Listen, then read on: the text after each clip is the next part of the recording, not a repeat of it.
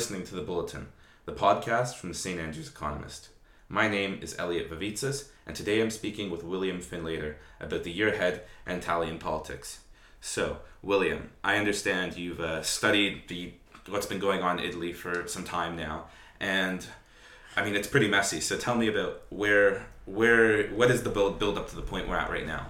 Yeah, so I mean, you're right, it's very confusing. It's sort of a lot of moving parts are going on, many different parties, all with different names going up and down. I think it's quite hard to get actually to the bottom of it. So I think what really helps is going back about 5 years to the previous election to see where the state of Italian politics, was 5 years ago, and why it's transformed into something different, and what are the particular problems that pose with this new politics. So 5 years ago, essentially, you had two populist outlets, the Five Star Movement and the Lega Nord, forming a majority coalition as a result of the 2018 Italian elections. This, many liberal commentators, I would say at the time, felt deeply concerning.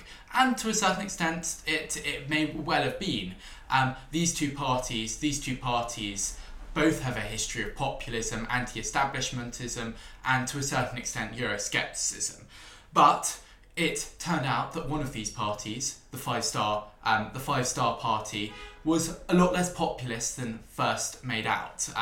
Originally, it had its roots in the south of Italy, and it was an odd form of populist party. I think it could be broadly described as technocratic populism. But although it was anti-establishment, liked to complain about Italy's corrupt elites, it never sort of embraced, I think, much of the right-wing populism, the populist radical right, or PRR as many academics call it, that many of the more potentially concerning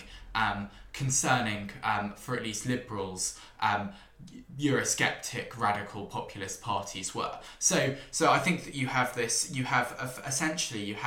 tension between these two coalition parties that expressed itself really between a back and throw between these two parties, the Five Star Movement and the Lega Nord, which eventually resulted in the leader of the Lega Nord, Matteo Salvini, putting lots of pressure on the existing coalition, and eventually he kept on threatening to pull out support for particular policies. He insulted the Prime Minister, so the Prime Minister was from neither two parties. He was a technocrat named Giuseppe Conte, and insulting many members of the Five Star Party, as well as sort of posturing and saying how against immigration policy.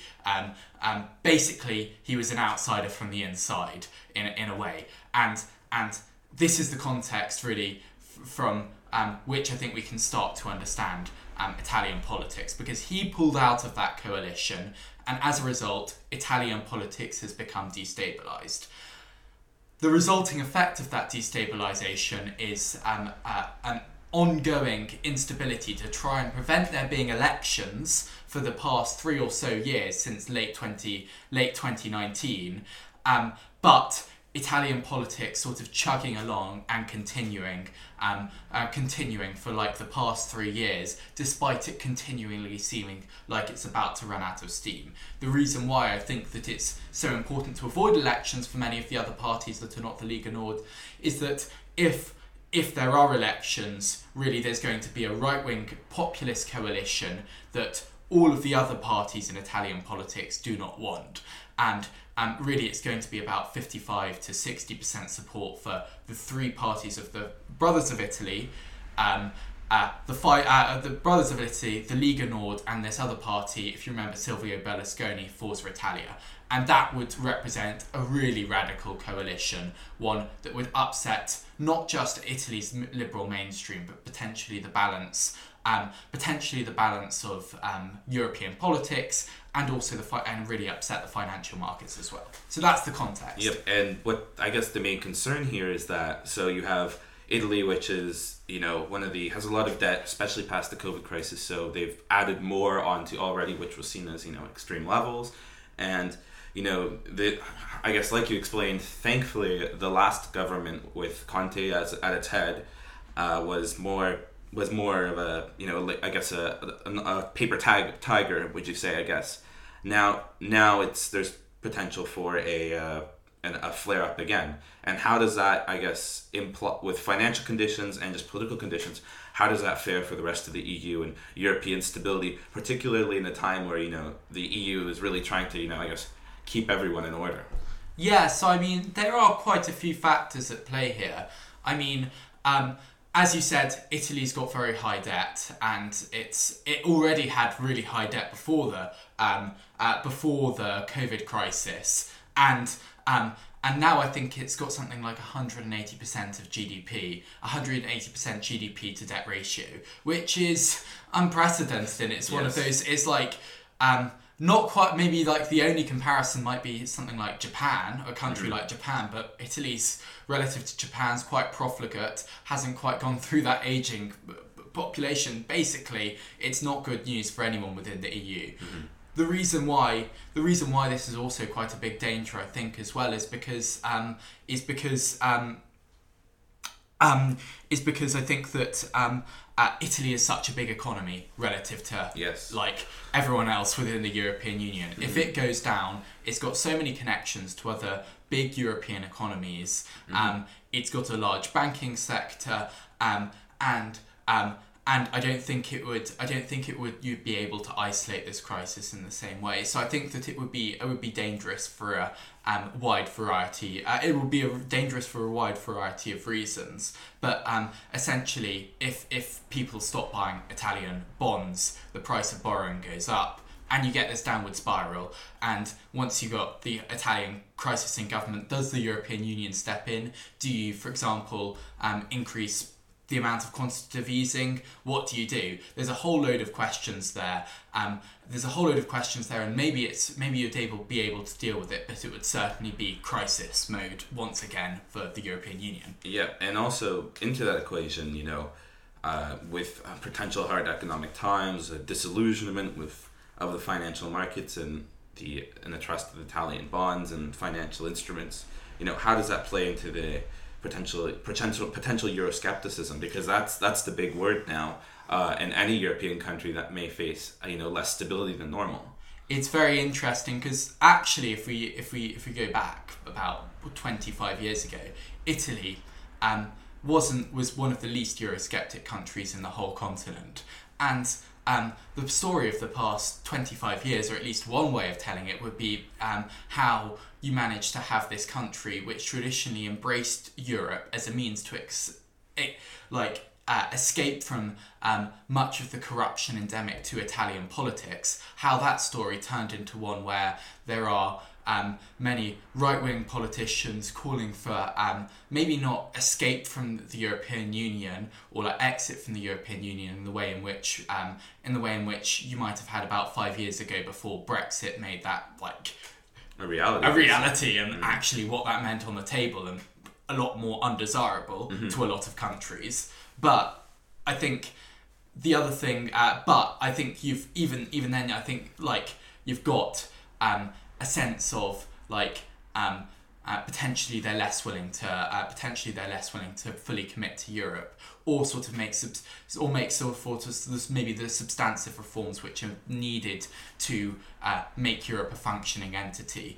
So I think that if you've got a lack of commitment to Europe, that's really problematic. I think that the way in which this filters in is that there is this narrative. I think it broadly has a degree of truth that Italy has been, like much of Europe, saddled with a raw deal because of the way in which the Eurozone works. Essentially, Germany gets to produce with the benefit of a joint currency.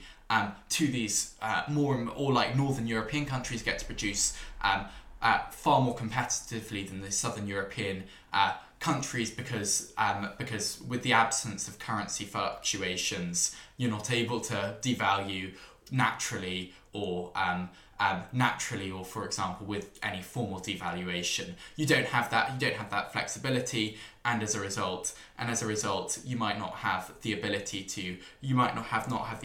monetary flexibility to make your economy work in the way in which it should. So I think that's potentially a root of the skepticism, but I mean there's many complex factors, and I don't think I'm quite qualified to talk about. No, of course, but definitely being able to fine tune an economy is So if a nation lacks that, then I think it takes away a lot of ability to mitigate potential factors. Now, if we talk about the individual power players in Italy right now, the name Mario Draghi can't avoid it.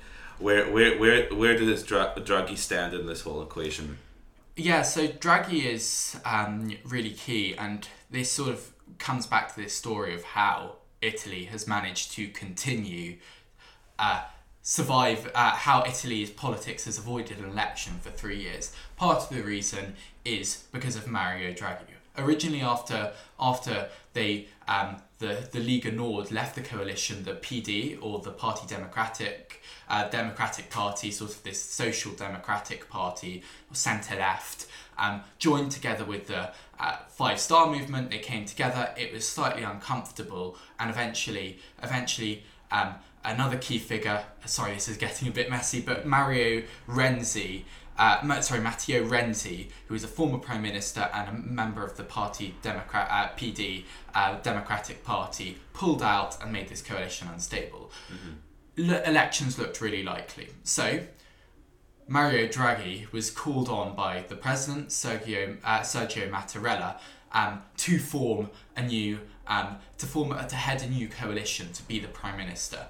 And for Italians, Mario Draghi really is a trusted and loved figure, one of the few politicians which you can really say that about. He had a central role in saving basically the whole Eurozone, and as a result many Italians sort of see a mythology attached to him, and his importance in saving the whole Eurozone, saying, if you remember the whatever it takes line, i.e. we're going to do whatever it takes to save the Eurozone in the aftermath of the Greek crisis when he was head of the European Central Bank. That's also giving a lot of confidence to financial markets. They recognise him as a safe pair of hands. These two things, the fact that Italians have lots of trust in him, and the fact that financial markets have a lot of trust in him, meant that for the past few years, really since Conte resigned in early 2021, for the past year or so, it's been a really stable, really successful government, combined with the fact that the European Recovery Fund has been pumping funds into the Italian economy. Mario Draghi, so many Matteos and Marios.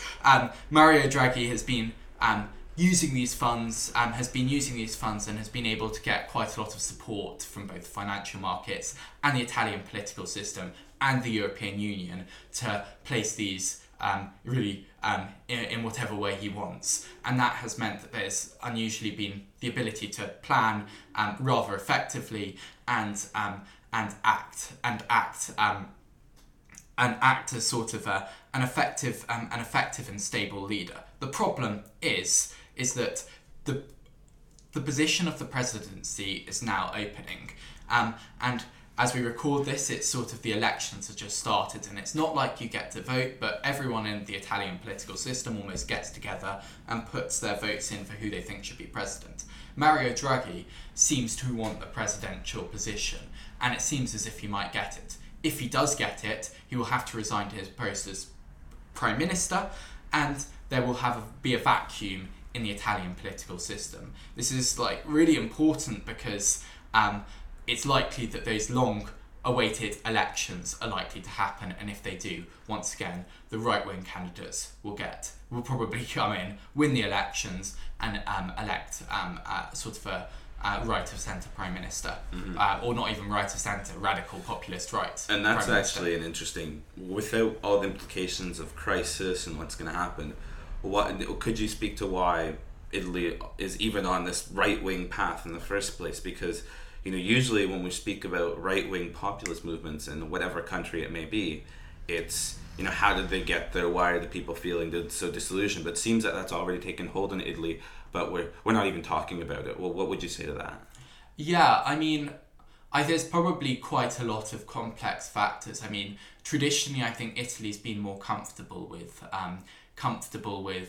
right-wing populism, and the legacy of fascism, I would not say is as they have an experience with fascism, but it doesn't feel as if they've necessarily had a reckoning with fascism in the same way that Germany, or many of the countries that fought for or against Germany, actually had. It's a tradition in Italian politics, which I think that it's even possible to defend Mussolini in a way which would be completely abhorrent in many other countries. So you've got that factor, which I think is always brewing underneath the surface. But I think you've also got more recently. I think you've just got a deep and wide dissatisfaction from different parts of Italy. So, for example, in the south of Italy, you've got a structurally economically disadvantaged region, which has had years of effectively very, very little investment, lots of corruption, and therefore lots of anger against the political establishment. This used to be, I think, channeled into the Five Star Movement, but ever since the Five Star Movement became, I think, less politically radical, lots of that support has gone away towards either the Lega Nord, but more recently the Brothers of Italy, this party headed by this figure Giorgia Meloni, who is really sort of another far-right populist figure. Mm-hmm. You've also got, I think, a media environment, and this comes to the figure of Silvio Berlusconi, which is concentrated in the hands of quite a right-wing media environment that gives space and airtime to these right-wing figures, especially Silvio Berlusconi, and that's really, I think, the core of his support, which is about 10 to 15%, not insignificant. And also you have this traditional Lega Nord support, which traditionally came out of